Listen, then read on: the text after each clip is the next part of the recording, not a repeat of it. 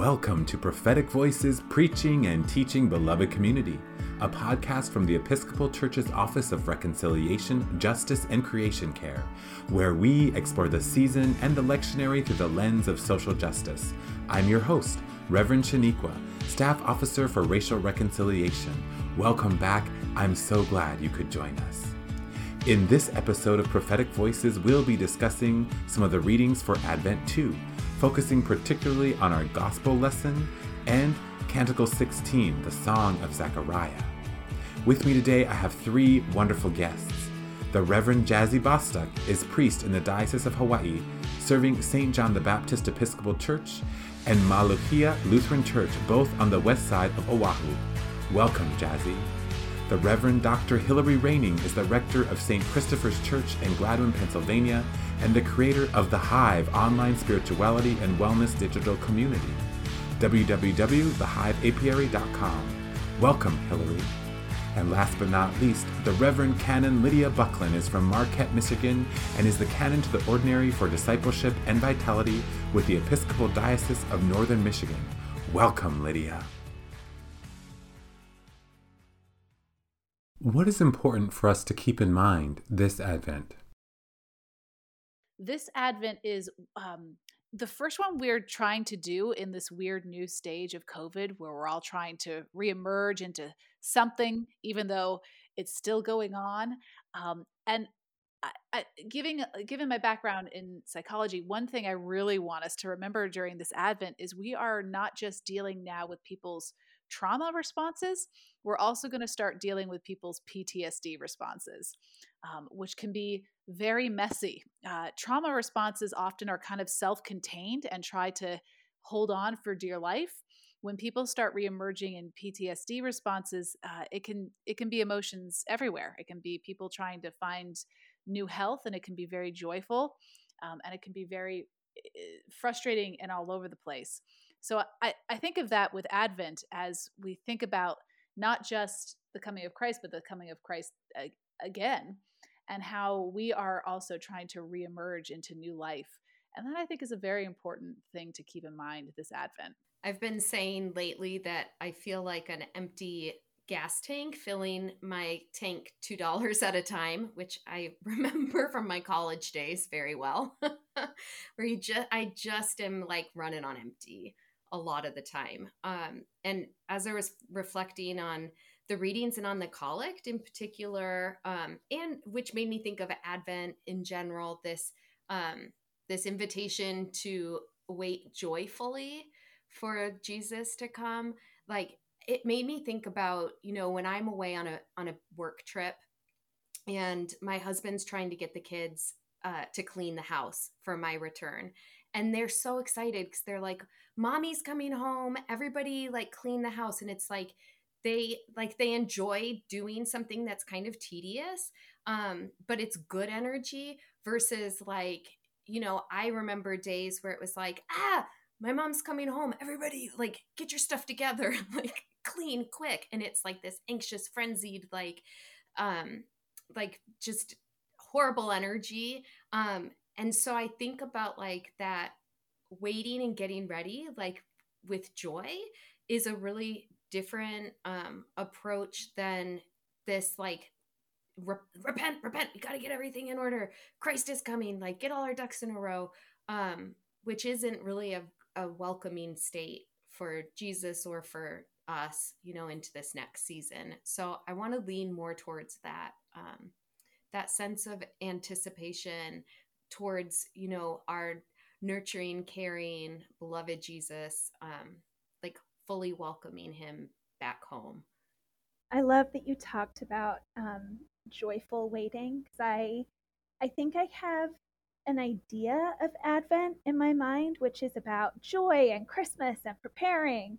And then I have an experience of like preaching in Advent, which is like waiting and doldrums and like actually not that much of the happy nativity story until we get there, right?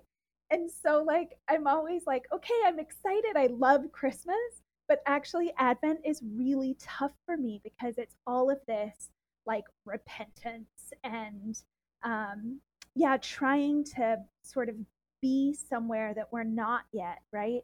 Being both there and not yet there, which is like very Christian, but I really struggle with. I want to, I'm kind of all the way on or all the way off.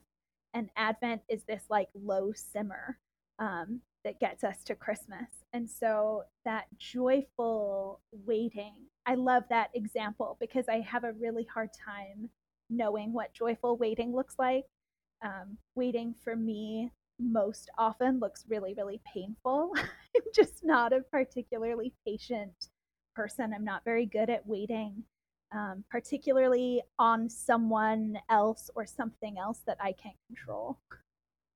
I always think about it like it's hamblecha or vision quest, which is a bad way to put it. More like crying or calling for a vision. You're not waiting and actively, you're actively waiting. And there's like, you're praying and you're doing things and you're thinking and hoping to get this discernment about what your life is up to and get some guidance about where you're going. That's kind of how I think about it.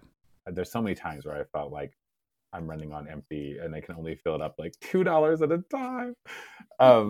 And when gas is like $4 a gallon, that's like 5 or 10 miles, and some cars you're not going to get very far. There's a reason I said $2. Right.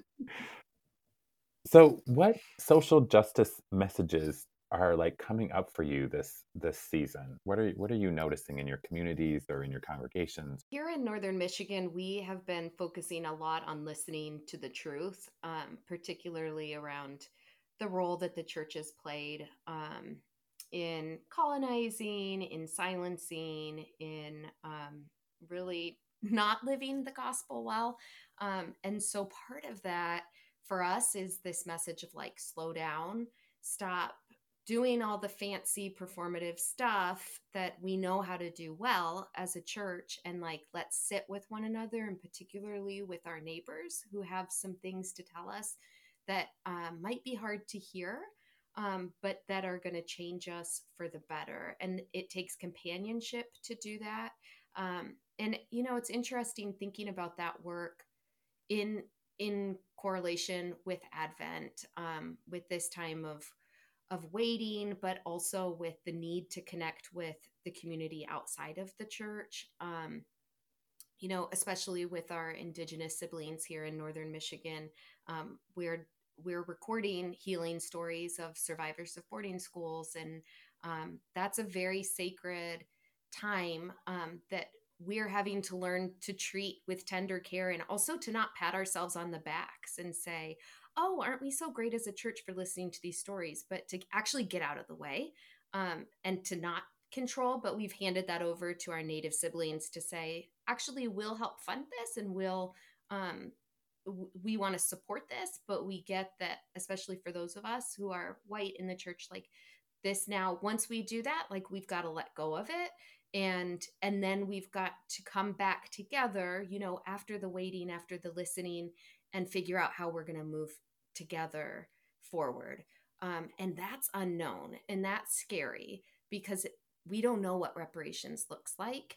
And our Native community doesn't know what reparations looks like either. And we've got to kind of figure that out together. And where's Christ in all of that, Yeah, beautifully said. I was thinking a lot about this question with the gospel reading in particular. The way Luke starts us off is a list not just of like the empire's rulers at the time. Luke also gives us a picture of who's ruling the religious places of the time as well, right? So we get a list of the empire as well as religion, and they're really cozy in this introduction. And then we get John coming out of the desert, and the desert in the Christian tradition and the Jewish tradition has always been this place of transformation, right? We think about like the desert mothers and fathers going into the desert, and we often say, oh, they went there because of protesting problems in the church. But you may go to the desert and protest. Maybe John did. Maybe all the prophets did. But you don't stay in the desert because you're protesting, right? You actually transform in the desert, so you can come back and make some changes to a world that's both problematic in its empire and in its religion, especially when the two are kind of interchangeable. That in my particular setting, that's where I hear John really calling us, because we spent a lot of the pandemic, like many churches, starting to have continuing to have real conversations around gun violence, around issues of racial reckoning, on issues around the election. What does it mean to be a Christian, and should you get vaccinated or not, right? So all these questions. And then I would have to say, in the last 2 months, not a lot of that conversation has happened. I think people have gotten to the point where they're like, whoa, well, maybe we can rest on our laurels for a little bit because we're so exhausted by this. And then here comes John the Baptist every year coming back around being like, I'm sorry, what laurels do you think you're sitting on? You look an awful lot like the Empire Church, saying these sorts of things to us. So I hear this as a particularly timely call to repent, because that word repent, of course, means that metanoia, means to change, to have a change of heart, change of mind, to turn around and go in a completely different direction. And I think there's a lot of different directions we could be going in right now if we weren't so comfortable and cozy looking like the Empire over here. So that's one piece that we're working on. The church I serve, one of them, the Episcopal one, is called St. John the Baptist. And I think it's so aptly named. It's a largely Kanaka Maoli community, Kanaka Maoli church. Hey Episcopals, this is producer Polly here. Jazzy just used the phrase Kanaka Maoli, which means native or indigenous Hawaiian. So what she means is that most of the people who attend her church, St. John's, are native or indigenous Hawaiian.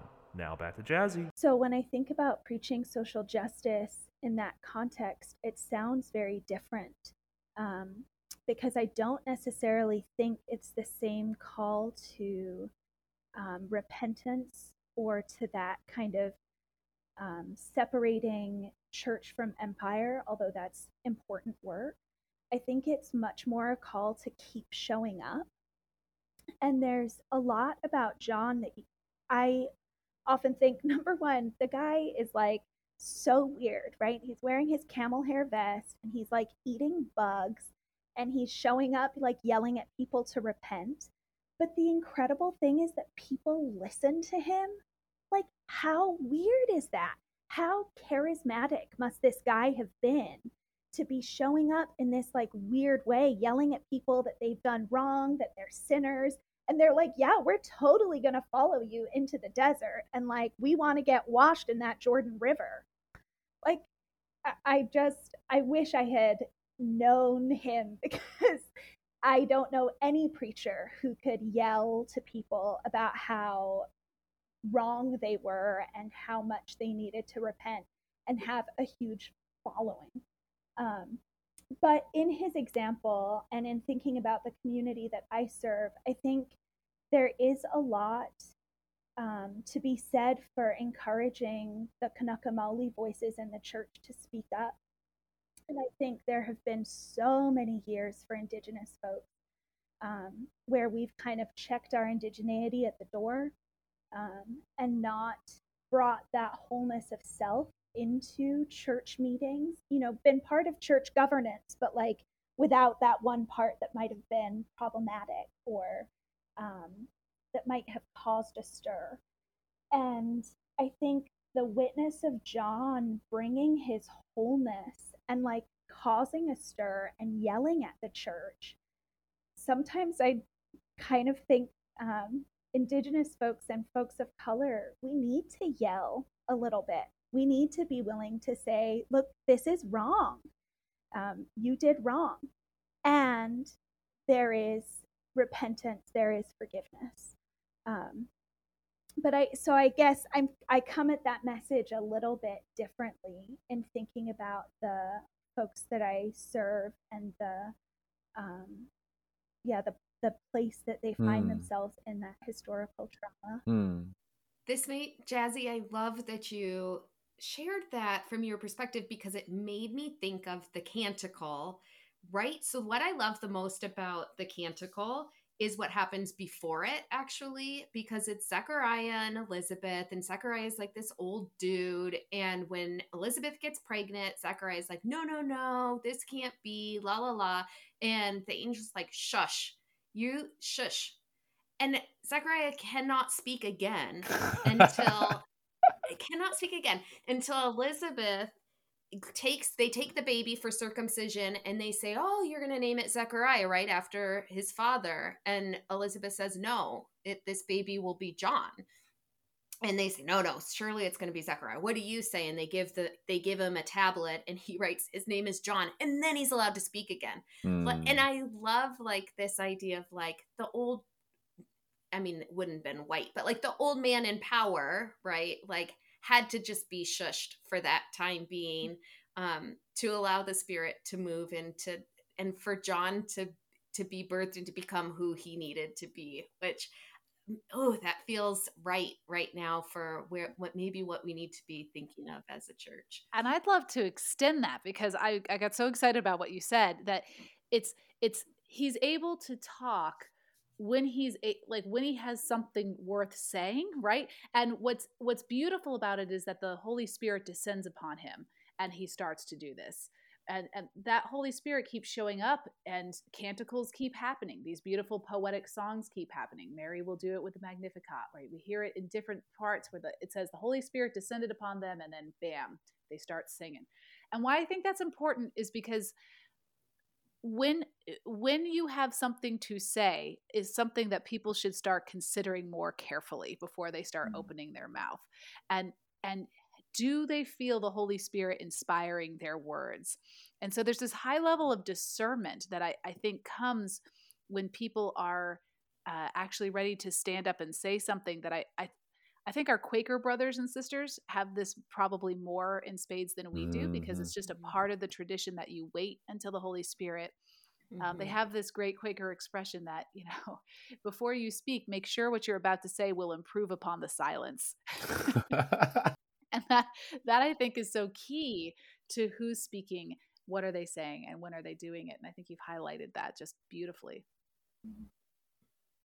So let's talk about the canticle a little bit. How does this canticle, I think we talked about it in terms of repairing the breach, but how does this canticle call us toward right relationship?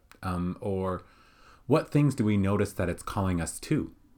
The first thing that jumped out at me when it comes to relationships was thinking about how this is a father talking globally about the world, right? There's this cosmic feel to it, the light to all nations, etc. And he's also talking to his son. Like there's this very intimate, and you, my child, shall be called the prophet of the Most High. Like there's this beautiful tie-in here that in so many traditions, so many indigenous traditions, certainly within my family, as well as even the yogic tradition, talks about the blessing of the parent onto their child, and how there's a special weight that blessing carries. I think for our churches, I think we need to start reclaiming the idea that the blessing we're leaving for our children and putting upon our children in our midst carries a special weight. That these places of sending, because they're also in the temple here, right? This place of sending and blessing is precious and altogether too rare. We hear of social scientists telling people that what children and adults, frankly, really need are these places of cross-generational growth, right? These places where they interact with people who become their adoptive grandparents and aunties and uncles, right? And those blessings, I think, are near and dear. So it just has me thinking about that beauty of blessing that we can give to one another. I love that. I've been thinking about the word free as it shows up twice, right? To set us free from the hands of our enemies, free to worship him without fear. I just listened to Tarana Burke's audiobook Unbound. I think the subtitle is something like My Story of Liberation and the Birth of the Me Too Movement. And it's a beautiful book, and she narrates it really beautifully. But her stories of liberation, as she winds them through and traces sort of different defining moments in her life, always, it's not like a one-time event. It's not that she gets liberated. She's unliberated and she gets liberated. And neither is it that way for any of us, right? We don't get unbound all of a sudden. But these like seeds of freedom that are wound through this canticle make me sort of think about the seeds of freedom that even in what is sometimes a traumatic history in the church, those seeds are also there. And sometimes our work is to like give them space to grow, right? To sort of clear out what is around them, what's choking them, and give them space to grow, and to plant whatever seeds of freedom for our people that we serve and for ourselves that we can, right, in our lives.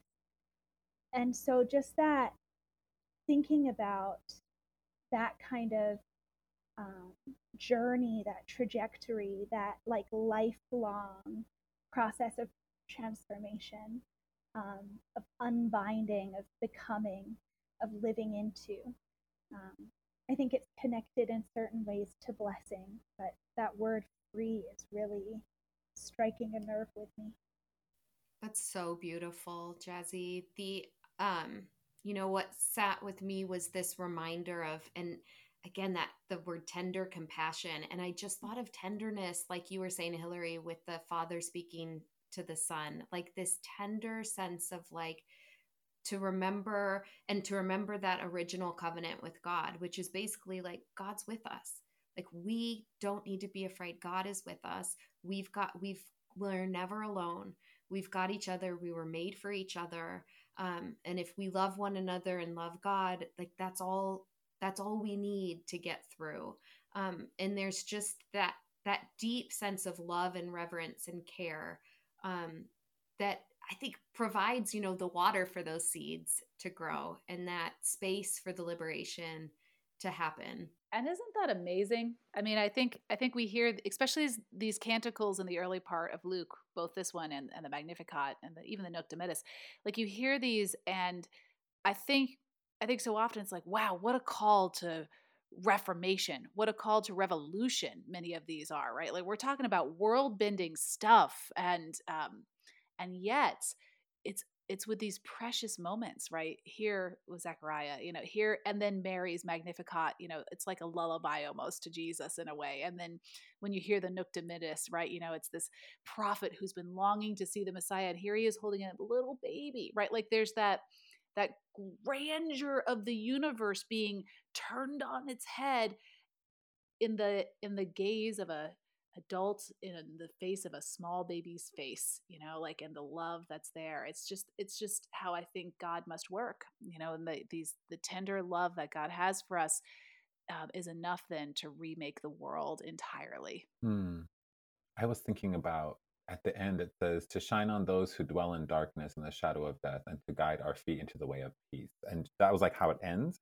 But all the piece before that, or the parts before that, are all about the justice piece. And it made me think of that, like, no justice, no peace, and then KNOW, no justice, no peace. And it made me think about, like, if we know the justice, we will know the peace. And that's kind of like, that's what I thought of when I read this canticle.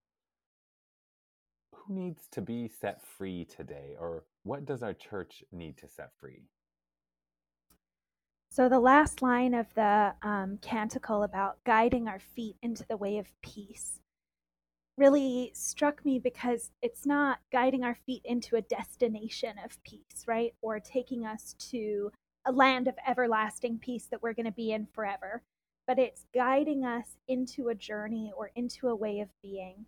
And I think in all social justice work and reconciliation work and racial justice work particularly, there's this sense of like, okay, what's the end goal, right? To what end are we doing this work? And I think, it's hard to set that free. I love a good plan. I love a blueprint. I love a timeline. But we need to set free that notion that we're going to a destination, or that we even know what the end of our work is going to look like. Because I think the invitation that Jesus so often gives us is into the way, into a kind of discipleship, into a journey.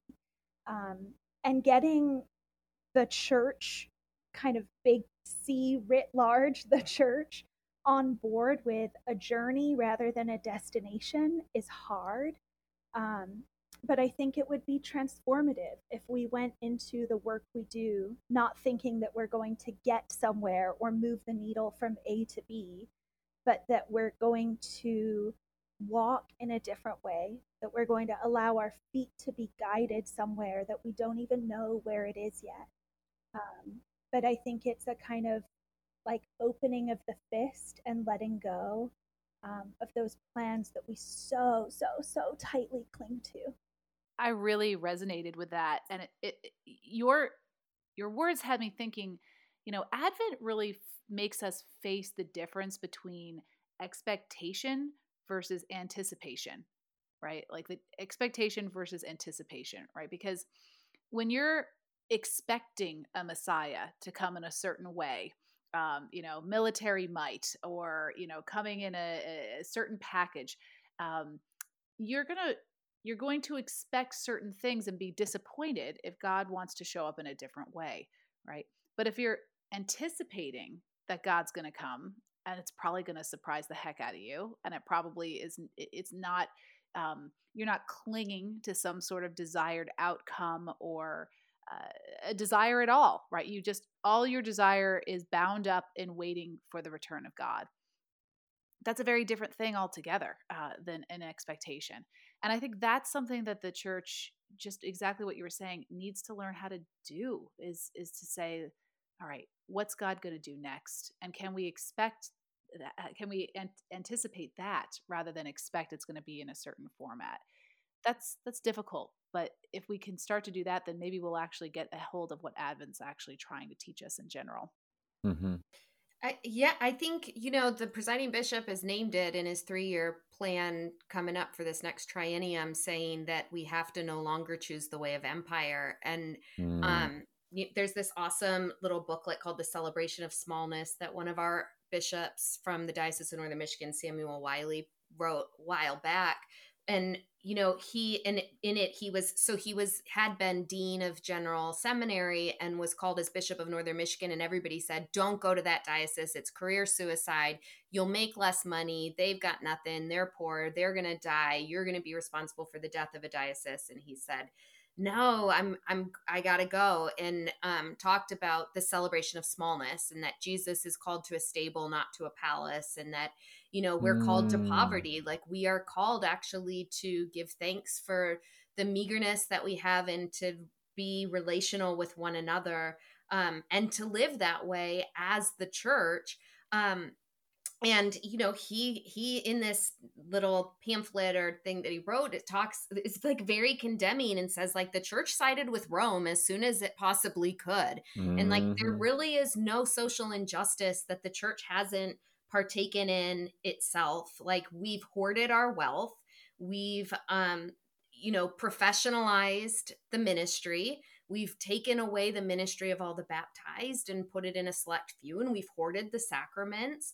And we've made theological education a privileged, elitist thing that many of us are in debt for, if we even had the support to go do it. And I mean, there's a lot of stuff here that if we want to go back to the turn things right, flatten out our paths, it's going to look different for us. And it feels scary because we don't know what that's going to look like. But I think we need to name some of that, that we've acted out of affluence and not out of courage. And I think we need to stand together in courage as a church, because God made covenants with people, not with institutions. And so if we're going to be the people of God, then, we could spend some time actually talking about some of this too as a church, because I don't know that we are honest about how complicit we are in some of this. Couldn't agree more. Again, that's why I love how Luke puts in his beginning, into this world, into this world of both the empire. He names the leaders of the empire and the leaders of the temple, right? Like it's not just politics that need to be overturned. It's the piece of empire that we've adopted, that we have just glommed onto within our own systems. In Lakota, we have this phrase "Wo Lakota," which is the state when all things are in right relationship, and us with ourselves, and us with creation, and us with each other, and us with the Creator.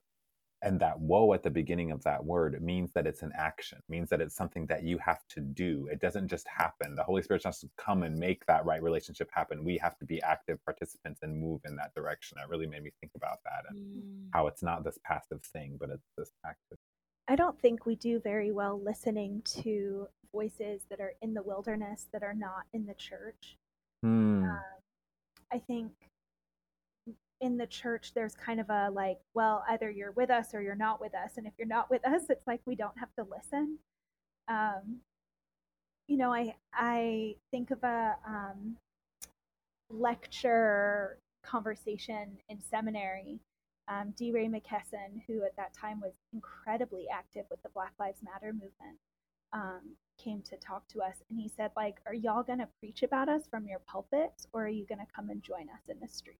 And it was such a good, I mean, clearly it stayed with me, that question, that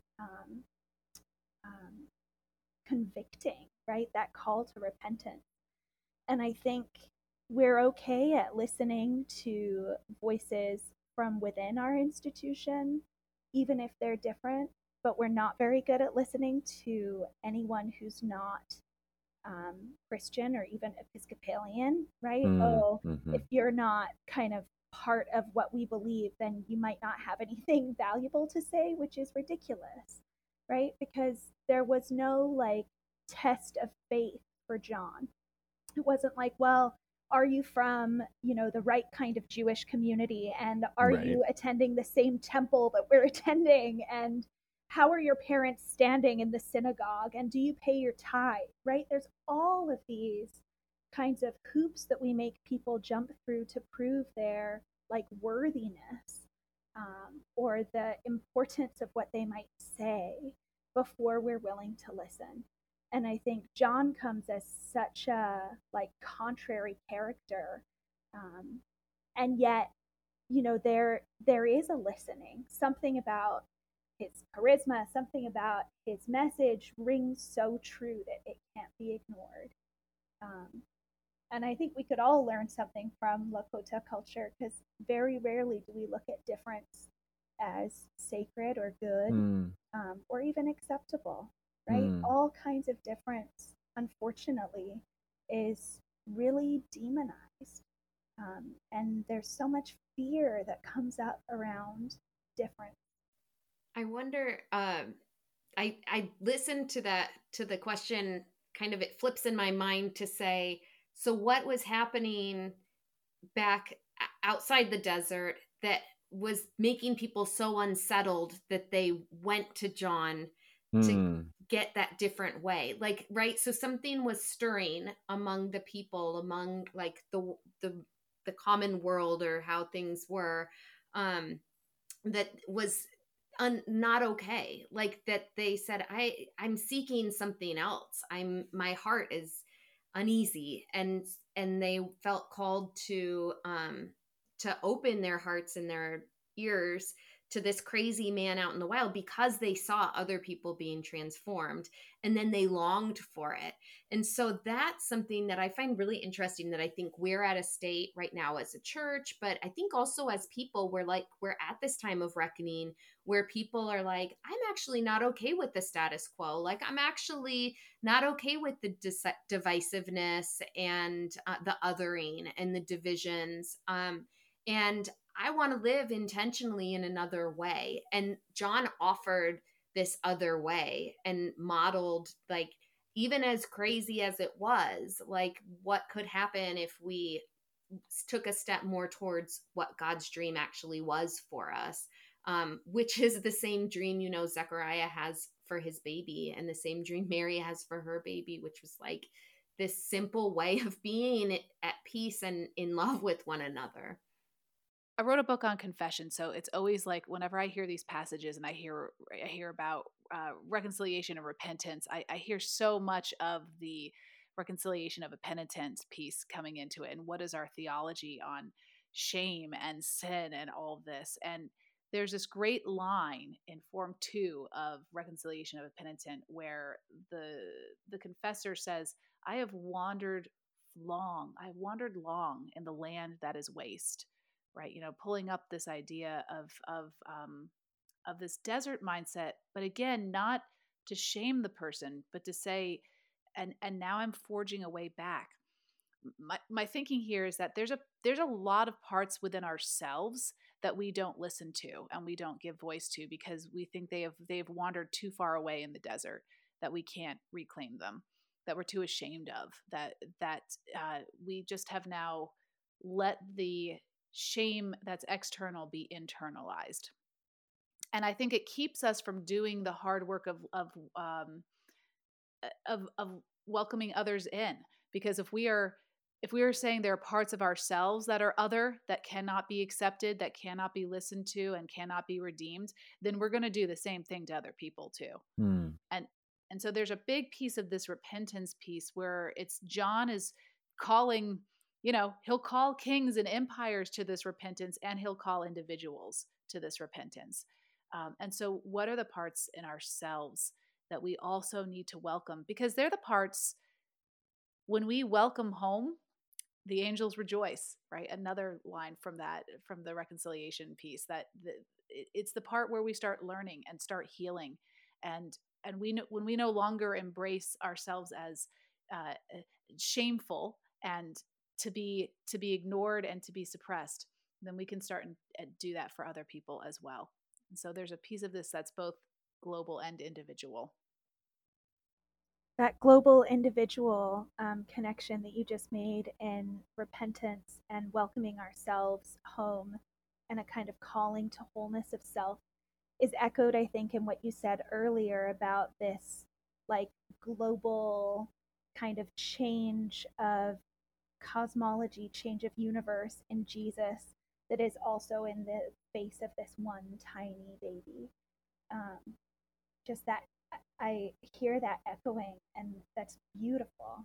Thank you for sharing that. I just think it's how it works, right? Because the sin that we deal with, the sin that John wants to talk about, is cosmic. It is, it's the stuff that we're going to need the Holy Spirit and God's help with, and it's corporate. It's sexism. It's racism. It's poverty. It's justice, and it's individual. It's the stuff that keeps us from being able to shine as God has made us, right? So when you see those, they line up also in our baptismal covenant, right? Where we renounce the forces of Satan and all wickedness, and then we renounce the stuff that keeps the group in the wrong, and then we renounce the stuff that's going to keep us from the love of God. And so I think that's how God works. It's in the macro and the micro all together, and that's where repentance helps us find the joy.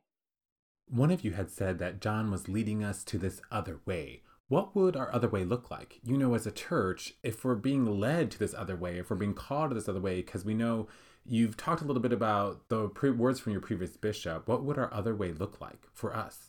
One of the things I was thinking about is, like, for me, I feel like as preachers, we always want to preach these comforting sermons. I think it really depends on who we're preaching to. Like, I will preach differently to a native congregation than I do to a majority white one.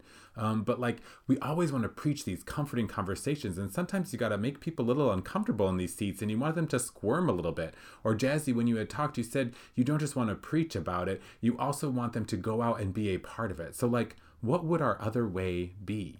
So I used to, as a young adult in particular, would be so uncomfortable with conversations around sin or repentance or atonement. It was like wounding to me of like, who are you to judge me? Like, back away. Like, you have no right.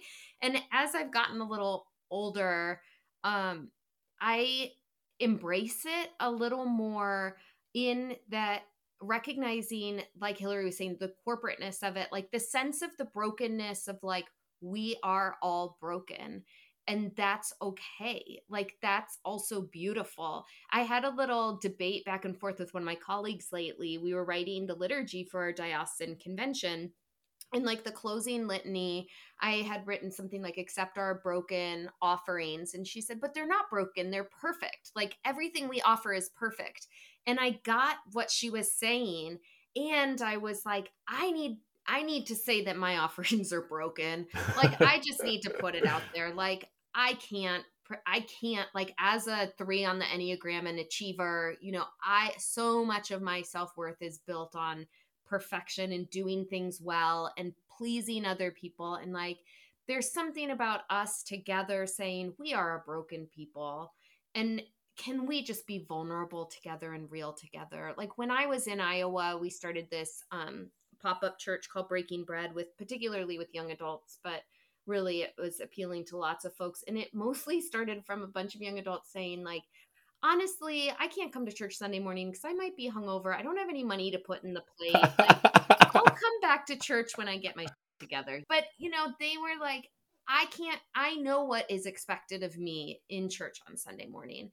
And when I can give you that, I'll come back. But for now, I sure would love to have a community where I can just bring like my messed up life. It goes back to that expectation versus anticipation, right? I know what's expected about for me to come to church. I'm expected to be clean cut. I'm expected in many places to be white. I'm expected to be heterosexual. I'm expected to be rich enough to put something in the offering plate. I'm expected to be literate to the point where I can juggle 3 books at once and know what the heck you're talking about. That's expectation. And they're right to say, I can't come because we're expecting something of them, instead of being anticipation of welcoming them in as welcoming Jesus himself, right? It's right back to that piece. If we are expecting people to be a certain way, they shouldn't come. If we are anticipatorily waiting for them to come, then we're going to welcome them with open arms. It's so Advent of you to say that. I thought you're just right on. Thank you. It's so Advent of me. I've never been complimented in that way. I'll take it. But there is, so to answer the question more directly, Shaniqua, like what would that mean to live in that way? I think would mean to make space for people to bring their whole selves, their real selves, as our friend Sandra Montes would say. Like, let's be real. Let's make space where we can be real. And that would be reflected in liturgy. That would be reflected in how we spend time together and how we use our space. But I think that that's exciting, and that is actually joyful. Like, seeing someone authentically be themselves is like to see them shine. And like, that's a place you want to be. That actually draws people into the wilderness. I also think I really appreciate, Lydia, what you shared about that you used to take offense to repentance. I think I have too, but I think part of this new way is like recasting and re-understanding what repentance is, right? That it's not just saying, oh, I'm so sorry, or I'm so bad, and like sitting in the shame of it, or like really self-flagellating, which I think is what it has been for a lot of Christian history. And that has been how folks understand repentance and how we understand sin, as if it is intrinsically tied to shame and couldn't be experienced in any other way. And Hillary, what you are doing as you talk about that metanoia and the confession of the penitent, right? This kind of re-welcoming, re-embracing these parts of ourselves, that is so different, so different than the mainstream Christian message we hear about sin and shame. And so I think part of the way for us might not even be sort of changing what we talk about or changing our liturgy, but like deepening our understanding of it and being willing to be open to different ways of using the word sin, right? And using the word repentance. If you listen to, any mainstream Christian radio station, where I am, it's 95.5 The Fish, they're going to tell you about shame and sin and how wrong and bad you are. and that the only way is to pray to Jesus, who's gonna, wash your crimson stain white as snow. And that is such a limited and basic understanding of what repentance and confession and forgiveness can look like. And so I think part of the way that we might be asked to be changed or transformed is to take these ancient, beautiful concepts and restore their complexity, talk about their beauty, and not let them be so reductive and so sort of boiled down into something that doesn't have a shape or a substance anymore and it's just like mush. I think we've so much of the time sort of simplified things or thought we've simplified things for our congregation. And in fact, that is more complicated to understand, at least to me, like how a crimson stain is washed white as snow through the blood of Jesus is like a far more complicated idea than the idea that metanoia, that repentance actually turns you, right? And it is a returning. And so I just think like kind of reclaiming the beautiful ancestry that we have in Christianity, which has so often been boiled down and like mushed up and made into something that is actually much less beautiful and much less meaningful than it could be. I love the way you put all of that. And it was actually, it points me in the direction of how I would answer the question of what will it look like, right? You know, what might we hope for in this anticipation? Because I tend to look back into our blood memory ancestry of the faith and say, like, what do we have when we've faced these moments before? Because we see these cycles every 500 years in Christianity where we have to turn the soil over again. And, you know, the first one are the desert mothers and fathers. So it fits so beautifully with John because he is in many ways the prototype of a desert father, right? These people who saw us getting pretty cozy with the empire, because it happens right around this time that they go into the desert and say, wait, there's a different way. And there's this mystic uprising, right? We see it again with Benedict. We see it again with the Franciscans. Like there's these 500-year markers. And then we see it again, of course, with the Reformation, which was, you guessed it, 500 years ago, right? So we're in this moment where we can be anticipating that God is doing something. She's turning the soil all over again. But it means that we get to look back at how our ancestors in the faith have done this.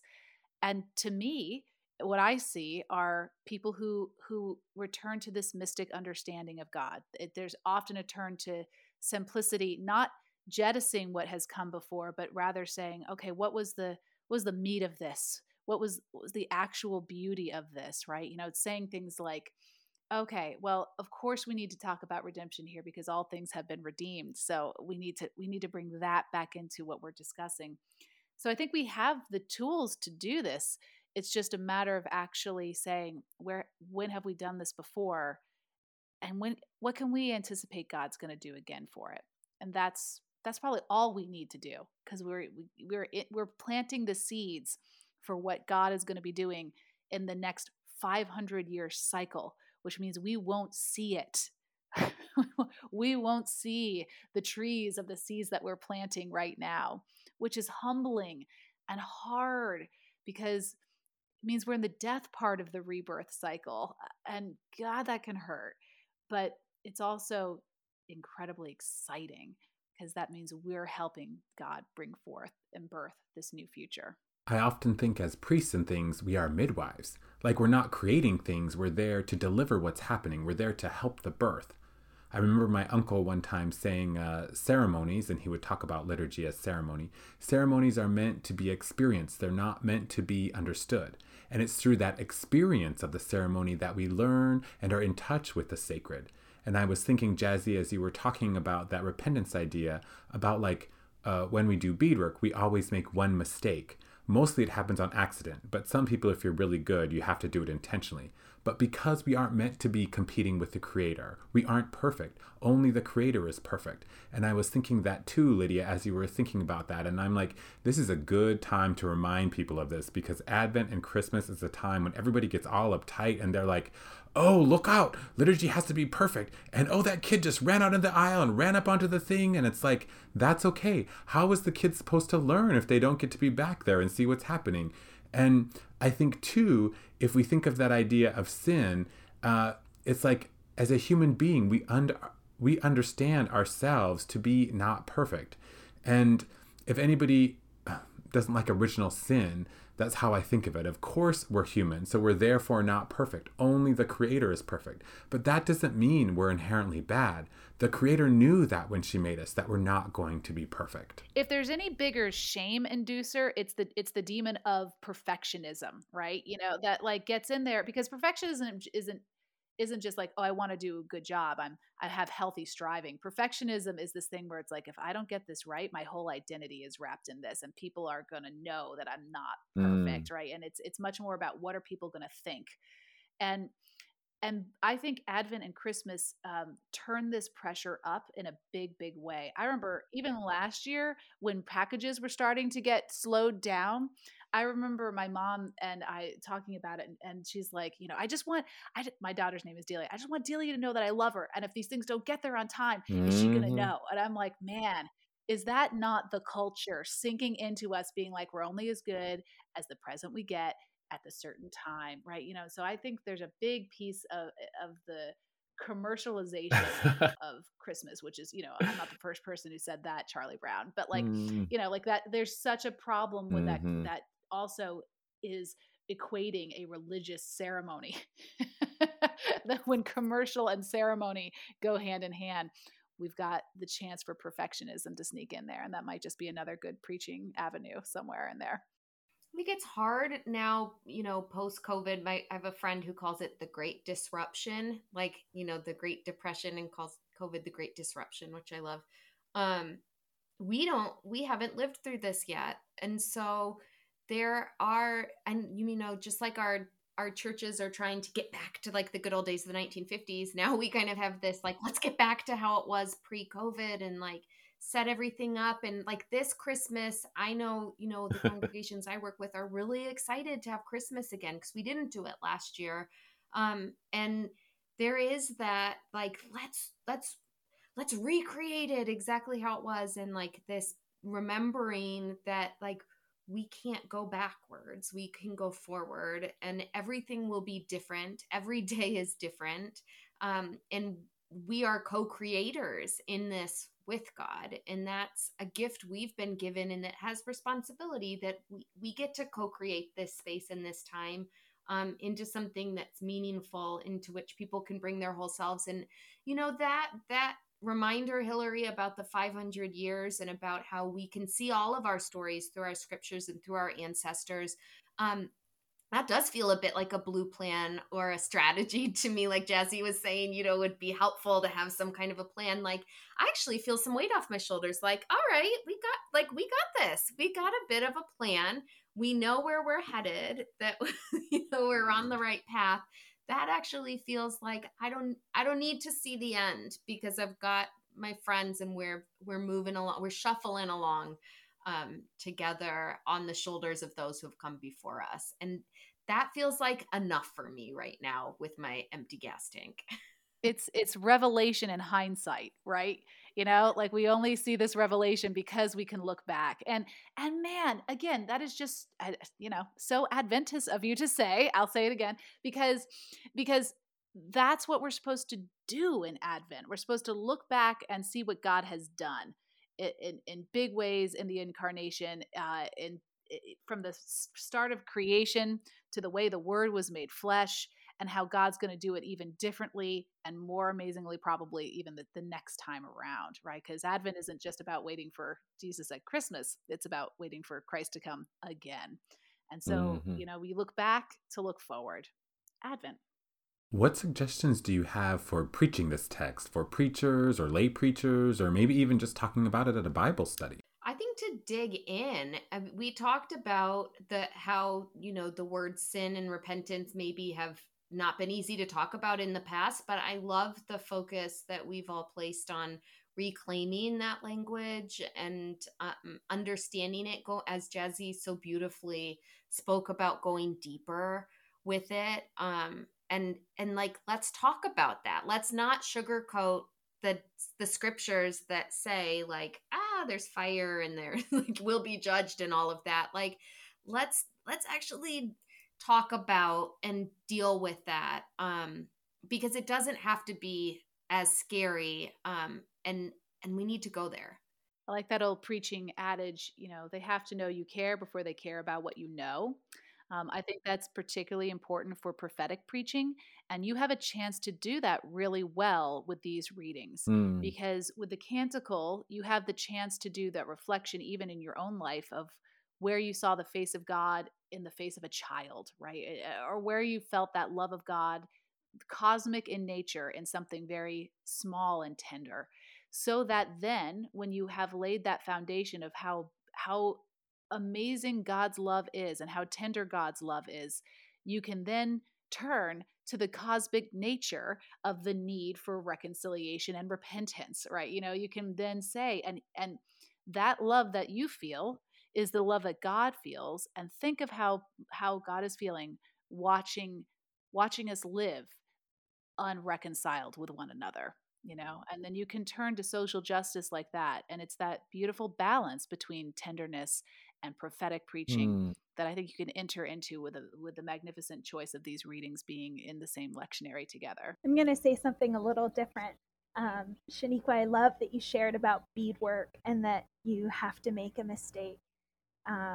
Because I think something that preachers should remember for preaching Advent 2, listen, it's the second week of Advent. You're probably trying to get Christmas gifts for your family. You're probably already feeling overwhelmed about the kids in the Christmas pageant and who's shown up for rehearsal and who hasn't. So just be gentle, be so gentle. And I think maybe if we approach repentance and sin with a gentleness, we'll come into it in a different way. With your sermon, plant one seed of freedom, plant one seed of liberation. And if you've done that, you've done a great job. Awesome. I was thinking about that wilderness piece, like maybe talking about a time that you've been in the wilderness, or maybe a time you saw someone in the wilderness, or even if your church is struggling, which I know a lot of churches are right now. How is our church in the wilderness, and what are we crying out for? Like, if we're crying out, what are we crying out for? What are we hoping to be transformed into? Well, thank you so much, everybody. It's been great to have you here. I just love this conversation. And thank you. Thank you. Thanks for having us. Well, that's all the time we have today. If you want to learn more about Beloved Community, visit episcopalchurch.org/beloved-community. Thanks to our guests, Jazzy, Hillary, and Lydia. Thanks to our production team, especially Chris, Phoebe, Nick, and Polly. If you felt the spirit in our conversation today, I'd love it if you would rate, review, and of course, share our podcast. Until next time, let your light shine.